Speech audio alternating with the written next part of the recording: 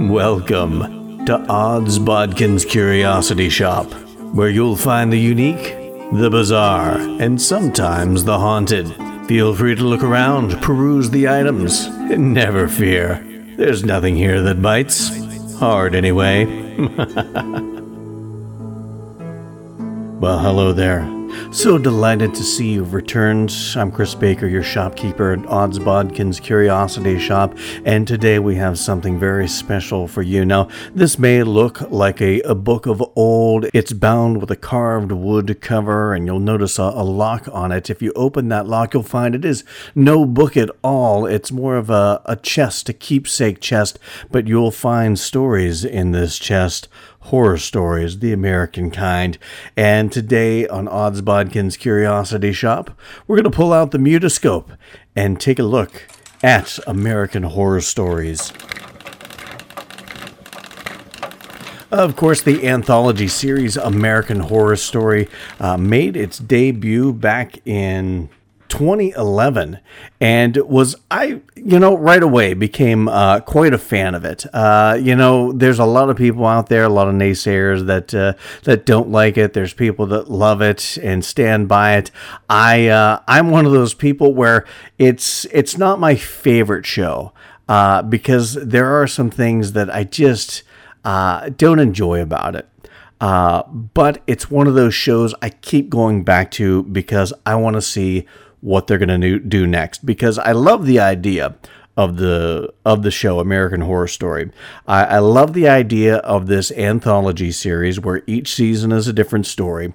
I loved the fact that it was almost like at the beginning. Now, you don't have very many of the original actors part of the series anymore, or if they do come back, it's for brief parts. But I loved that it seemed like this troupe of actors, and you saw them performing different plays, and I loved that idea. And they really got some great actors, and was really interested to see these different actors portray these different characters in these different stories. And each season's different, but there are some slight tie-ins from season to season, and some returning characters from season to season. The only gripe I have about American Horror Story is sometimes it feels more about the drama and the characters making horrible life choices and horrible decisions and who's screwing who, and less about the horror. I understand you have to care about the characters, but like I said, some of these characters just make horrible decisions and it leads to their demise. And, sometimes those decisions they make just make them not likable, or I don't want to say not believable, because I think a lot of these characters are portrayed very well. They're written very well. Just sometimes the story seems more like Peyton Place than a horror story. And I would like to see, and there's a lot of shock horror, some jump scares. It's more of making you feel uncomfortable than scaring you. And I'd like to see it dive a little more into what scares people as to what shocks people. Granted, like I said, I've enjoyed every season, some more than others. And I'm really excited to see this new season, the double feature season, which, normally with a show, if it's a couple seasons in, I will do a season recap or a series recap like I did with Creep Show, where I talked about the 2 seasons. But this is, we're into season number 10, and I am not going to do that. But I am going to do a season recap once we get to the end of double feature. So looking forward to that. Looking forward to checking that out and talking about it, because like I said, each season, is so different from the others. Like I said, some better than others, but I've really enjoyed it, regardless of how it maybe not my cup of tea as far as, the scares. Like I said, I'd rather be scared more than shocked, but it's still a fun series.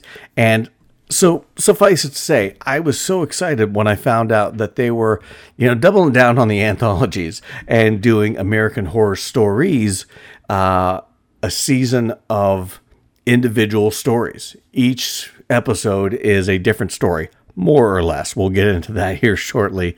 But I was excited to see, all these stories. And for the most part, most of them have nothing to do with the American Horror Story main show. Like I said, we'll get into the exception to that rule here in a little bit, but I was really excited about the idea of having standalone stories and seeing, what the American Horror Story folks, Ryan Murphy and Brad Falchuk, and their team could put out there in standalone form. And I gotta tell you right off the bat, I was more than impressed with this series, this first season. And suffice it to say, they are going to have a second series. August of this year, they announced they have renewed it for season 2. So I'm really excited to see more. But we're going to go down and talk about these different episodes and some of the great actors they had. So a lot of new actors to the American Horror Story franchise, if you will, and some familiar faces, which I was quite pleased to see. Now, the first 2 episodes, it's a part 1 and a part 2, and I can't deny I was a little bummed when I saw that the first 2 episodes, they're going back to the first season of American Horror Story with the murder house, and not my... It really was the season that hooked me into American Horror Story, but not my favorite season, because it just got a little too Peyton Placey. Who's cheating on who's banging who, some dude in a rubber suit sort of thing. It was a fun ride. It was a wild ride because we really hadn't seen anything like that before, and I enjoyed it, but I didn't want to go back there. I didn't really care to go back there. But we are going back there for the first 2 episodes of this American Horror Stories anthology. And I got to say, the actors were superb. Sierra McCormick played Scarlett Winslow. Matt Bomer, who's no stranger to the show, has been on a couple of the earlier seasons, and I'm a huge Matt Bomer fan. I like him in American Horror Story. I like him in Doom Patrol. He's just a good actor, and I'd like to see him in more of the horror genre stuff. But he plays Michael, and Gavin Creel plays Troy, Scarlett's fathers, and they move into the infamous murder house, and they're going to start a bed and breakfast based on this, kind of playing off the fandom of Murder House and, horror lovers.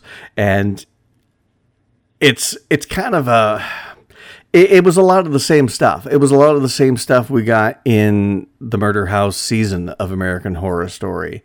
Paris Jackson, Michael Jackson's daughter, plays Maya, Scarlett's crush. They play a trick on her. She exacts revenge. They get trapped in the house. The rubber suit, gimp suit shows up again. Only this time, Scarlett's wearing it. You do see the guy, the ghost, whatever, the rubber suit guy. But that's why this is called a Rubber Woman Part 1 and Part 2. But, it was just pretty much a lot of the same stuff that we saw in the first season. And then it continues in the future where the fathers, they both get killed by a new girlfriend of Scarlett, Ruby, who is a ghost in resident at the murder house, played by Kaya Gerber, who is actually Cindy Crawford's daughter. And wow, does she look and sound exactly like her mother. Gorgeous young actress, a good young actress. I was really impressed, and I'm excited to see that she's a part of the double feature season. So I'm really excited to see more from her, because I thought she had she was one of the standout performers in the first couple episodes, or the second episode of American Horror Stories. So I was really impressed by what she did. I mean, all the actors did a great job. Like I said, she just was kind of the standout, somebody, the dark horse that I really wasn't expecting to have such a good performance. And of course, Yeah, like I said, you'll have to watch it. I'm not going to go beat by beat and talk about these two episodes because, like I said, it was a lot of the same stuff from Murder House season of American Horror Story, and I hate the fact that I didn't. It's not that I didn't enjoy it. It's just that it didn't stand out to me. Like I said, I've seen this before, and I feel bad because Ryan Murphy and Brad Falchuk wrote the first episode. Brad Falchuk wrote the second episode, and these are the guys. This is their baby. This is their show, and I feel bad that I didn't like their episodes as much as the other ones, but that's not to say there are bad episodes. It just, I wanted to see something new. I wanted to see something different. I wanted to see episodes that didn't call back to or play off the seasons of American Horror Story. And that's what we get when we get into the next few episodes. And I was so blown away by episode 3 through 6. And just throwing that out there. Episode 3 is called Drive-In. It's written by Manny Cotto, who wrote all the episodes, or at least had a hand in writing all the episodes, except for the ones that Murphy and Falchuk wrote. And this was such a fun episode and a frightening episode. You've got Kelly and Chad, who are teenagers. He wants to do it. She's a little hesitant. She gets talked into going to a drive-in with them, and she's going to finally put out. They're screening this banned film, and they do a lot of throwback footage of this. This director who created this film called Rabbit Rabbit in the 80s. This is set in relatively present day, but he made this film and people killed each other. People died in the first screening or something like that. So he's called before Congress.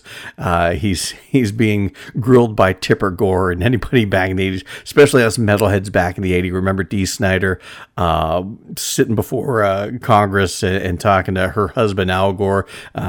Tipper was the PMRC looking to censor everything, and she's grilling this director, and there's a lot of footage that they call back to showing this director. But anyway, there's this found copy of this film, and they're going to show it one time only, limited to 60 cars at this drive-in, and these kids go to this drive-in, and while Kelly and Chad are in the back seat, getting ready to do the nasty, everybody else is watching the movie. Well, most everybody else is watching the movie, and they get turned into these rabid, kind of a cross between a zombie and a ghoul or something. They start tearing each other apart. This one dude's giving this other guy a BJ and bites off his Winky Doo and spits it onto the seat. It was so disgusting. It was all mangled up, so it didn't look like it. So they could get away with the censors and all that, but it was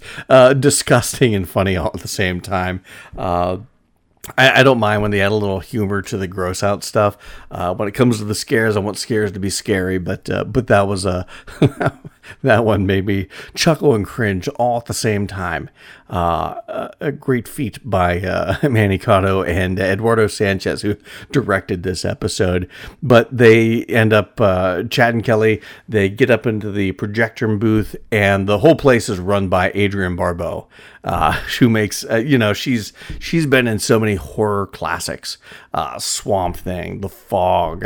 She's done some stuff recently with Creepshow, the series on Shudder, and she turns into a whatever these creatures are called, and they end up having to kill her. And they decide they've got the case that the films came in. They're going to hunt down where they came from, and it takes them out to this desert, Breaking Bad style. It's kind of a trailer out in the middle of nowhere in the desert, and they essentially find out that he's been doing all sorts of research into the old CIA, MK Ultra, mind control, and he wants to do. I thought it was going to be something along the lines of he's getting everyone through subliminal messages or whatever to kill each other as some sort of sacrifice to some gods of old, a very Lovecraftian sort of thing. No, it's, Occam's razor. The simplest answer is always the right answer, mostly. And as a director, he just wants to create a new film experience where you're not just watching a horror movie, you are in a horror movie. And then, Kelly and Chad don't really give a shit. They don't buy it, and they dispense of him very quickly. But as he's about to die in the burning trailer, he says, this isn't over. You'll see. And I'm like, okay, what's going on? There's other copies of this or something. And you get back to Chad's parents' place. They're on the bed, stripping down, getting ready to do the nasty, and the camera pans over to his computer screen, which has Netflix up, and what pops up but Rabbit. And then the camera slowly pans to the window, and you hear the screams and the explosions, and everyone's going crazy and killing each other. And I thought that was such a, the creature design for the, people when they turned rabid was great. The special effects, the gore and stuff like that was really good. It had that really cool kind of Twilight Zone-y twist at the end of it with, the film actually getting out there via, the internet and streaming services, which a lot of people were probably watching the show on like I was. But it was really cool. I enjoyed this one so much. It was so refreshing because, like I said, the first 2 episodes, going back to Murder House, I just, I've seen that before, and to have something wholly new in this episode 3 was a breath of fresh air, and made me excited for the episodes to come, and made me excited to see what American Horror Stories brings to the table in future seasons. And so, and a funny side, they did cut to some footage from that Set It hearing with the director and the actress playing Tipper Gore. And the actor playing the director, the character of the director jumps over the desk or whatever, the podium, and strangles Tipper Gore. A lot of metal guys probably wanted to do that back in the 80s as well. But anyway, great episode. 4 on the list of episodes, not ranking them. That's just the 4th episode, called Naughty List. And again, written by Manny Coto, directed by Max Winkler. This was a really, really good episode as well. It kind of played off this group of guys. They had this YouTube channel called Bro House, and they're all, for the most part, douchey, kind of bro type guys, and they're just doing more and more ridiculous, outlandish things and acting like real assholes. And the 4th guy, Kevin McHale, doesn't seem as bro-y, but he's the guy that's filming it. He's like the nerdy friend that's, running the camera. And he's actually, if you're a fan of The Office like I am, he is the kid from the launch party episode where he delivers the pizza and won't give Michael his discount, and they essentially kidnap him and hold him hostage. While things are sorted out, Kevin McHale, he played the delivery kid, and I was like, where have I seen him before? And that's where I saw him. But anyway, they're trying to get more viewers. What they're trying to reach 5 million subscribers, and so they're trying to do more and more outlandish things. Well, they sit by this underpass or whatever, waiting for somebody to jump, and somebody does jump and kill themselves, and they film it, and they're laughing, and like they think they're just gonna, everyone's gonna go crazy just because it was something they did, so everyone's gonna love it, and people hate them for it, and they just keep doing douchier things, and everyone hates them. They go to this mall to try and boost their image, and the three main douchebags end up kind of screwing up department store Santa's gig, act like a bunch of a-holes around them. Department store Santa or shopping mall Santa, I should say, is Danny Trejo. And when Danny Trejo shows up in a movie, shit's going to get real, and it's going to get real violent. I don't know many movies that Danny Trejo's in that he doesn't take care of business. And so I always love to see Danny Trejo in anything. But I know things are business is picking up when Danny Trejo walks onto the frame. But he kind of has a confrontation with the guys. They go back to their place. It turns out that Danny Trejo isn't the shopping mall Santa. He killed the shopping mall Santa, was posing as him, and he is outside their place. And he exacts some street justice on these guys. They definitely made his naughty list. And some of the kills were really, really, really gruesome and really good. And the last scene was quite startling.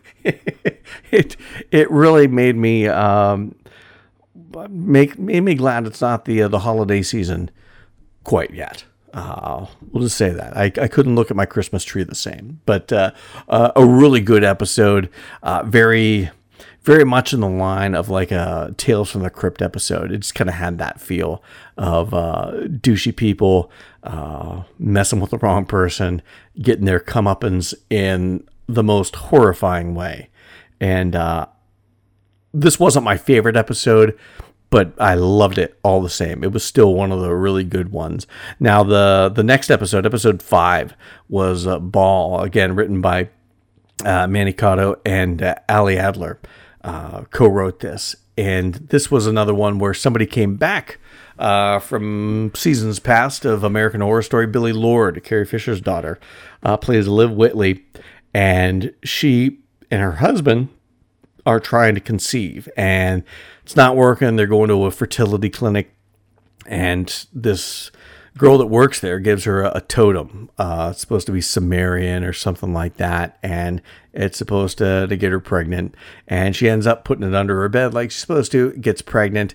The rest of the episode, for the most part, deals a lot with her postpartum depression, which that's a real thing, a serious thing for moms.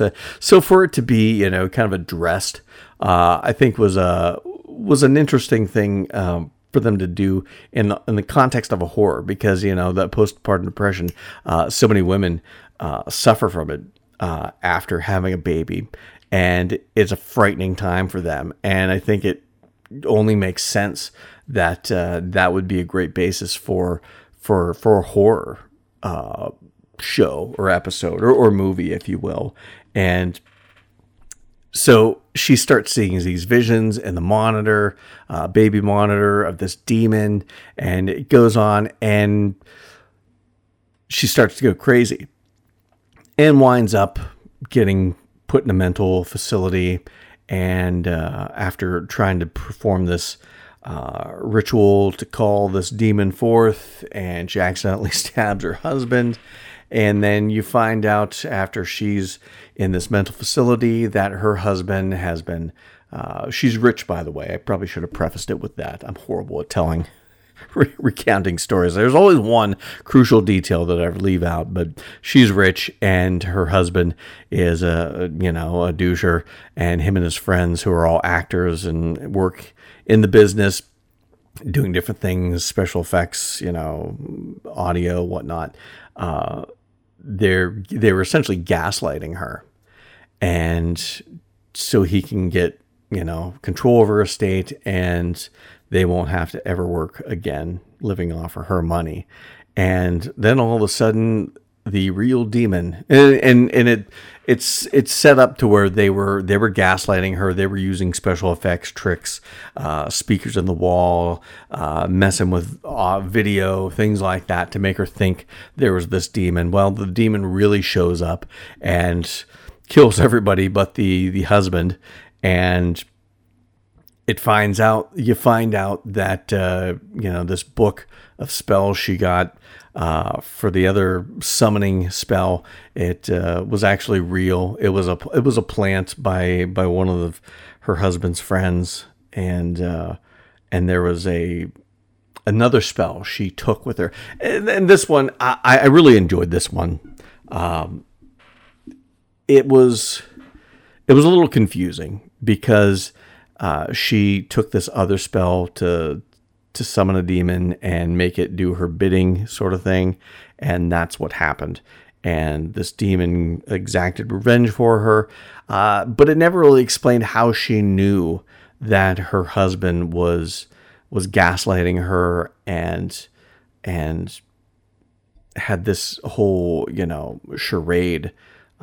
It never really explained how she knew that, how she knew to take this other spell, because she was going to need some demon justice exacted for her. And so the ending was a little confusing as to that, but all in all, it was good. It was spooky. The atmosphere that was set by the direction and the design of the apartment and special effects, visual effects were just really good. It was creepy. She gets home and this demon, once, he's done his part, done as he was asked. He asked her to release him from this spell, and she says she will, but first he has to give her another baby. So it was kind of a Tales from a Crypty type end, where not one human baby is not enough. Got to have a demon baby. It's one of those things. A woman wants what a woman wants, and what she wants, guys, you got to give it. So, but it was, like I said, a little confusing. Maybe all the dots weren't connected, the T's weren't all crossed, the I's weren't all dotted, but still a fun episode all the same. And I really enjoy it. Billie Lourd is a good actress, and I enjoyed seeing her in the American Horror Story, because we got to see her in some of the sequel Star Wars stuff, but she really didn't get a chance to show her acting chops, and that's why I was really excited to see her become a part of American Horror Story and do some seasons there, because you really got to see she is a good actress, and I really enjoyed her coming back for this one. Now, episode number 6, probably between that and Drive-In, those are my two favorite episodes. I'd have to say Feral probably edges out, just because of the relative simplicity of the story. This man and woman go camping. He wants to get in touch with nature, rest, relax, recharge the battery. She just wants to go to a hotel somewhere and stay. They've got a small toddler, and they're out camping. The man and the toddler go off, and the boy disappears, and they can't find him. And 10 years later, a man comes knocking on the father, Jay's, door, and it was a little confusing because I don't think it was quite clear, unless I missed like a layover that said 10 years later. But it was kind of hard for me to tell unless I missed that. If I didn't miss it and they just didn't do it, it was kind of hard to tell it was that much later. But a man comes knocking on Jay's door, find out he's he gives tour guides in the or guided tours in the woods where they were at, and he has found evidence that his son is still out there. So the three of them, Jay, his wife, Addie, and this guide, Bob, they all go into the woods. They come across the park ranger who's, played off as, oh, he's a little nutso, but the guy doesn't want them going anywhere. Doesn't think they should go into the woods. Well, they go into the woods, and it's brought up that there's this pot farm in these woods, and that this drug cartel, may have their kid. And they get there, and everybody is dead. And then all of a sudden, they're attacked by these they look like creatures. And Bobby, whatever his name is, gets killed. The husband Jay gets shot, but him and Addie make it back to the ranger station, and they make the ranger tell them what's going on.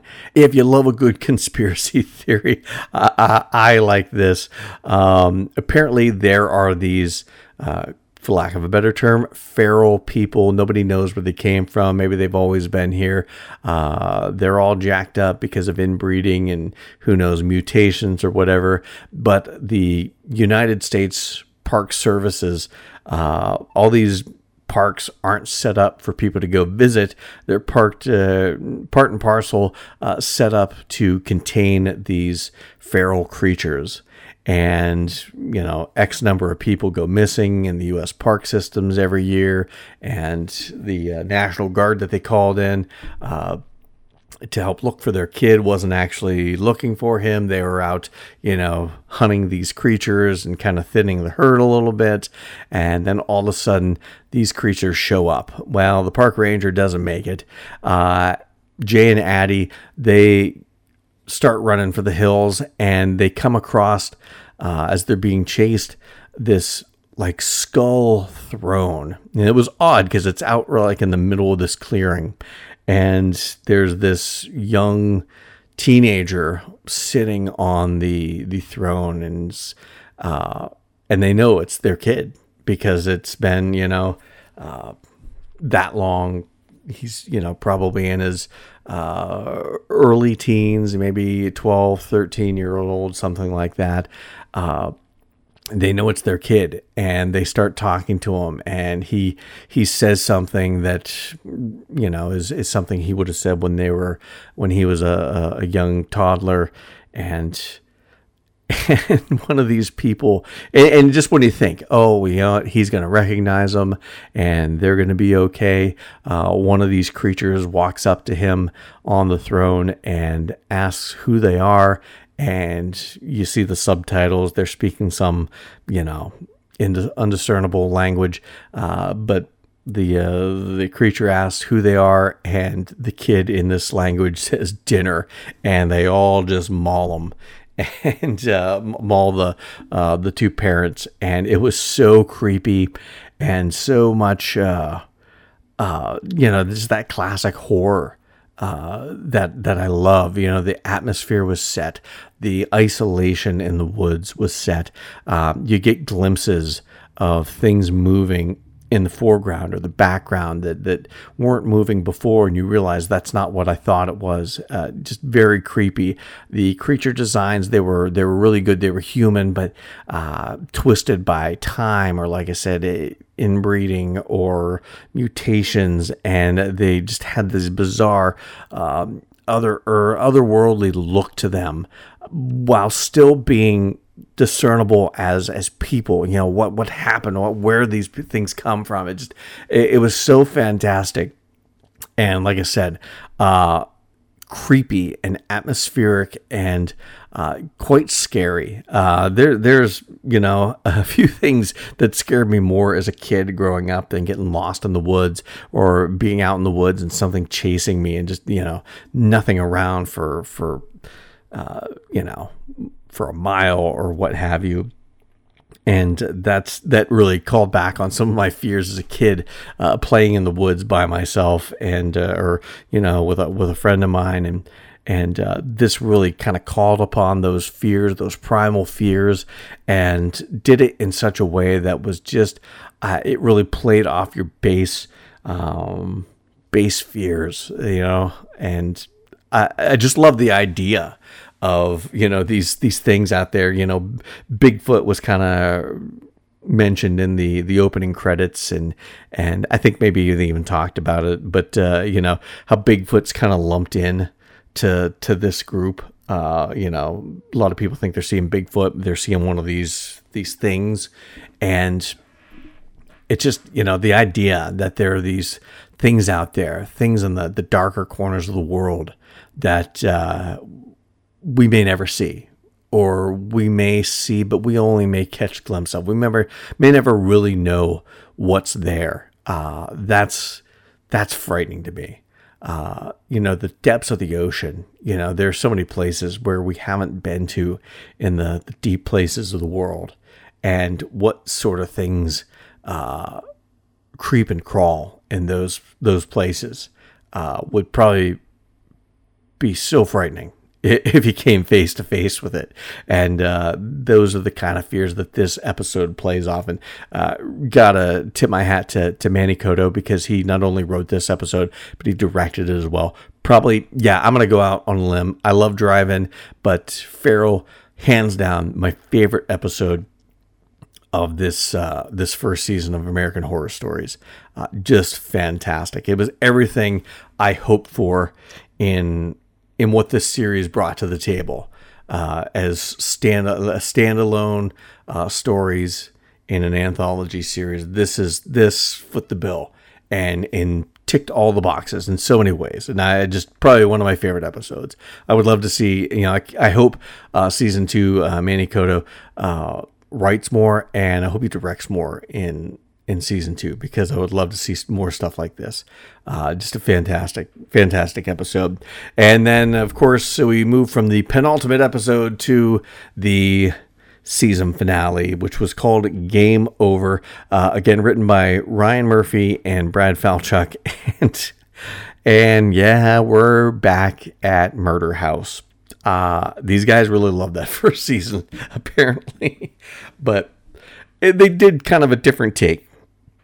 And there was a hot second where I thought, oh, I really might dig this episode, because it starts off with this couple going to Murder House, and it's a Airbnb, and they're staying there to do this escape the Murder House experience, and they do not escape because the Murder House ghosts all show up.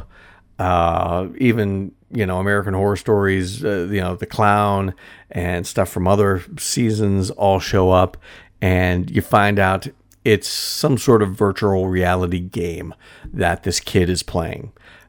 His mother is having this game made. Apparently she makes enough money she can hire programmers. Although the way they talk in the episode, she doesn't have that much money. Anyway, I don't know very many mothers that would hire programmers to make a video game to make their kid love them or respect them. But that's the premise of this story. And the kid's not buying it. He's a big fan of American Horror Story. So, he's just wants her to give up. And she won't give up because she's obsessive. And so she decides she's going to go stay at the Murder House and learn from the ghosts, or I don't know, but it gets really complicated and convoluted from there on, because she goes to the Murder House.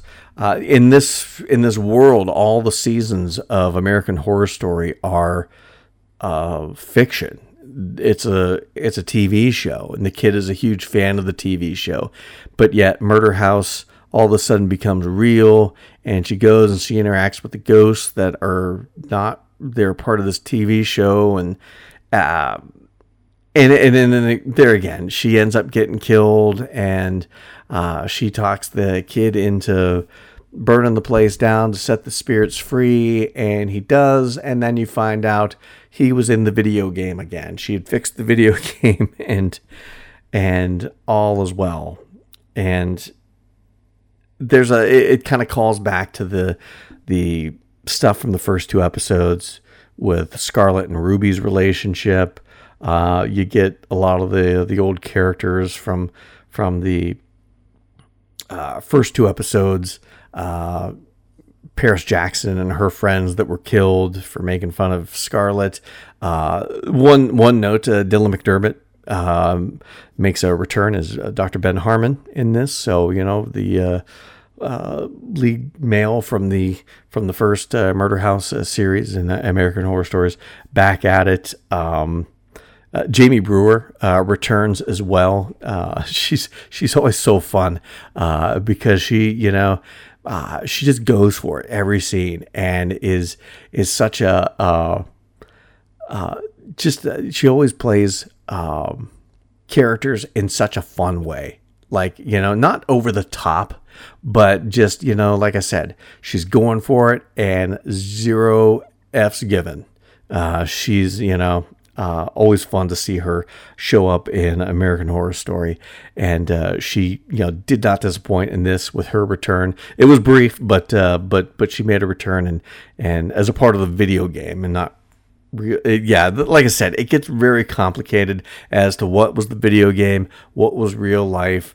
The video game is fixed at the end because, he burned down the house in the video game and all the spirits got released except for Ruby, who shows up with Scarlet at the very end, and the condos that were built over top of the house. And it just, like I said, it was a lot of stuff I just didn't care about from the first two. Their relationship got thrust on us in the second episode, and maybe if I had a whole season of that relationship building, I would have cared about it, but I didn't. I got, an hour-long episode in episode 2 to have their relationship introduced and to have it impressed upon me that they just love each other.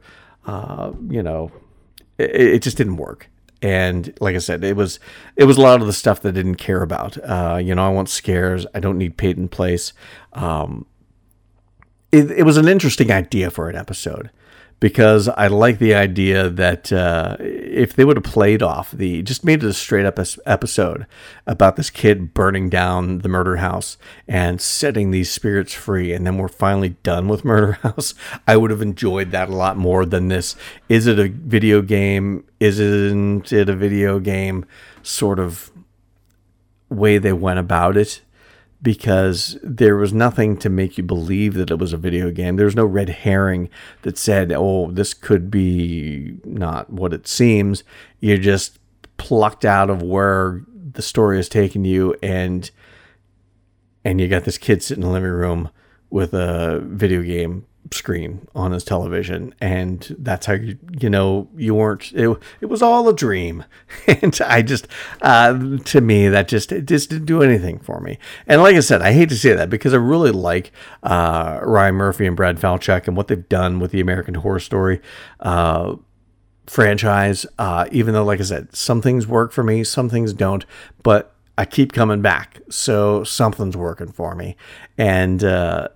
And just these 3 episodes, episode 1 and 2, and the last one, Game Over, episode 7, like I said, it was stuff I had already seen before for the most part. Episode 7 was a little different, but not in a way that was satisfying for me. Like I said, if it would have been done as a straight up episode, and we do it with the murder house, so we don't have to come back to it in season 2 of American Horror Stories, I would have enjoyed that much more. But like I said, all in all, this was a fantastic season. Fantastic inaugural season for American Horror Stories. I was so glad to see that they did pick it up for a second season, because I really think there's a lot of untapped potential here. You've got a lot of great writers for all the episodes' faults that the Ryan Murphy, Brad Falchuk episodes in this season. They were still good episodes. I may be a little harsh on them, but they were still watchable episodes. They kept me engaged enough that I didn't like, well, screw this, I'm done, I'm not finishing this. I watched them all, and I was engaged enough to finish each episode and continue on. Just, they weren't my favorite episode. That's all. Manny Cotto, I hope they bring him back for season 2, because he was a rock star on this series and in this season, and really loved everything that he did, everything he touched. There may be some aspects, some plot points that were a little bit of a stretch, like in Bale, but for my money, everything he did was just fantastic, and the best stuff of this season, and the scariest stuff of this season. And that's what this is called, Horror Stories. And he brought the horror in everything that he touched on this season. So really excited to see what they do with season 2, where they're going to go. Are they going to, they had a couple, I really hope they don't do what I Because, in this, you had 3 episodes that tied back to the first season. I really hope they do try and keep this a standalone episodes that don't call back to other seasons, or if they do, not in such a, they went to Murder House, they were staying in it, it was set there. Do maybe little callbacks, maybe references to some of the other seasons or the things that happened in those seasons, but just don't do episodes based off of those seasons. That just, to me, defeats the purpose of doing a whole season of standalone stories. I wanted those standalone stories. I want those stories to stand on their own and not, lean on seasons past of American Horror Story. Because, I've seen that. I want to see what's coming up with American Horror Story. I don't want to rehash the old seasons. And there's enough of that in American Horror Story. They do rehash some of some different plot points from season to season. A lot of callbacks to other seasons, and that's fine for that. But I want this to stand on its own. I want these episodes to stand there on their own, and they can, because, like I said, the best episodes had nothing to do with any of the American Horror Story seasons. And those episodes are what made this first season so fantastic. So I encourage everyone, check it out if you haven't. If you have, maybe you agree with me, maybe you don't agree with me, but that's okay. We can agree to disagree, and if you liked it, we can at least agree on that. So I want to thank everyone for tuning in. Be listening. We've got another episode coming up on Monday where we're going to talk about the new release. Well, it's not out yet. I believe it's going to be out. This is going to be airing on Friday the 10th. I believe it's coming out today. So I'm gonna go watch it. Malignant. We're going to be talking about that. And on Thursday, I believe we're going to be talking about a new anthology movie out, Bad Candy, I should say, Bad Candy. So really excited to talk about both of those movies coming up on Monday and Thursday here at Odds Bodkin's Curiosity Shop. Check out our Facebook page. Please go there, like the Facebook page, follow us. You can always keep up to date. The schedule has kind of bounced around a bit because things happen. They've changed the Venom release date.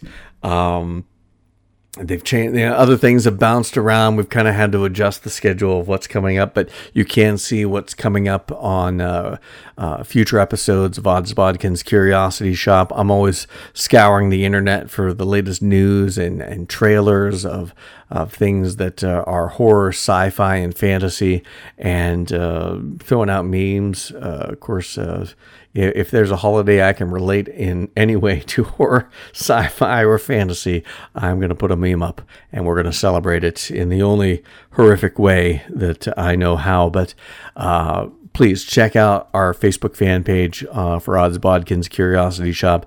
Like it. Share it with your friends.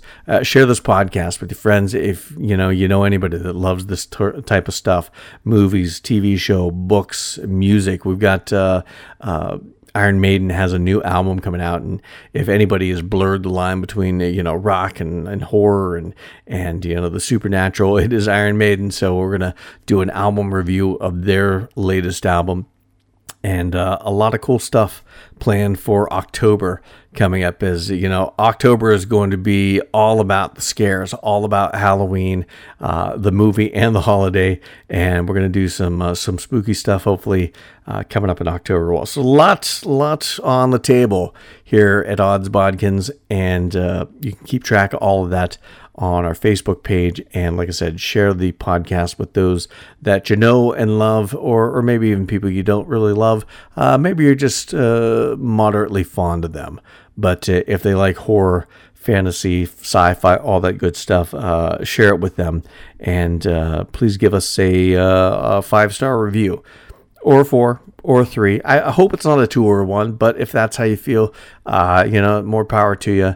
And I appreciate you at least taking the time to leave a review, no matter how many stars it is. So until next time. Thank you for visiting Odds Bodkin's Curiosity Shop. We hope that you found something to your liking and visit the shop again soon. But even though you may come back, you never really get to leave Odds Bodkin's Curiosity Shop.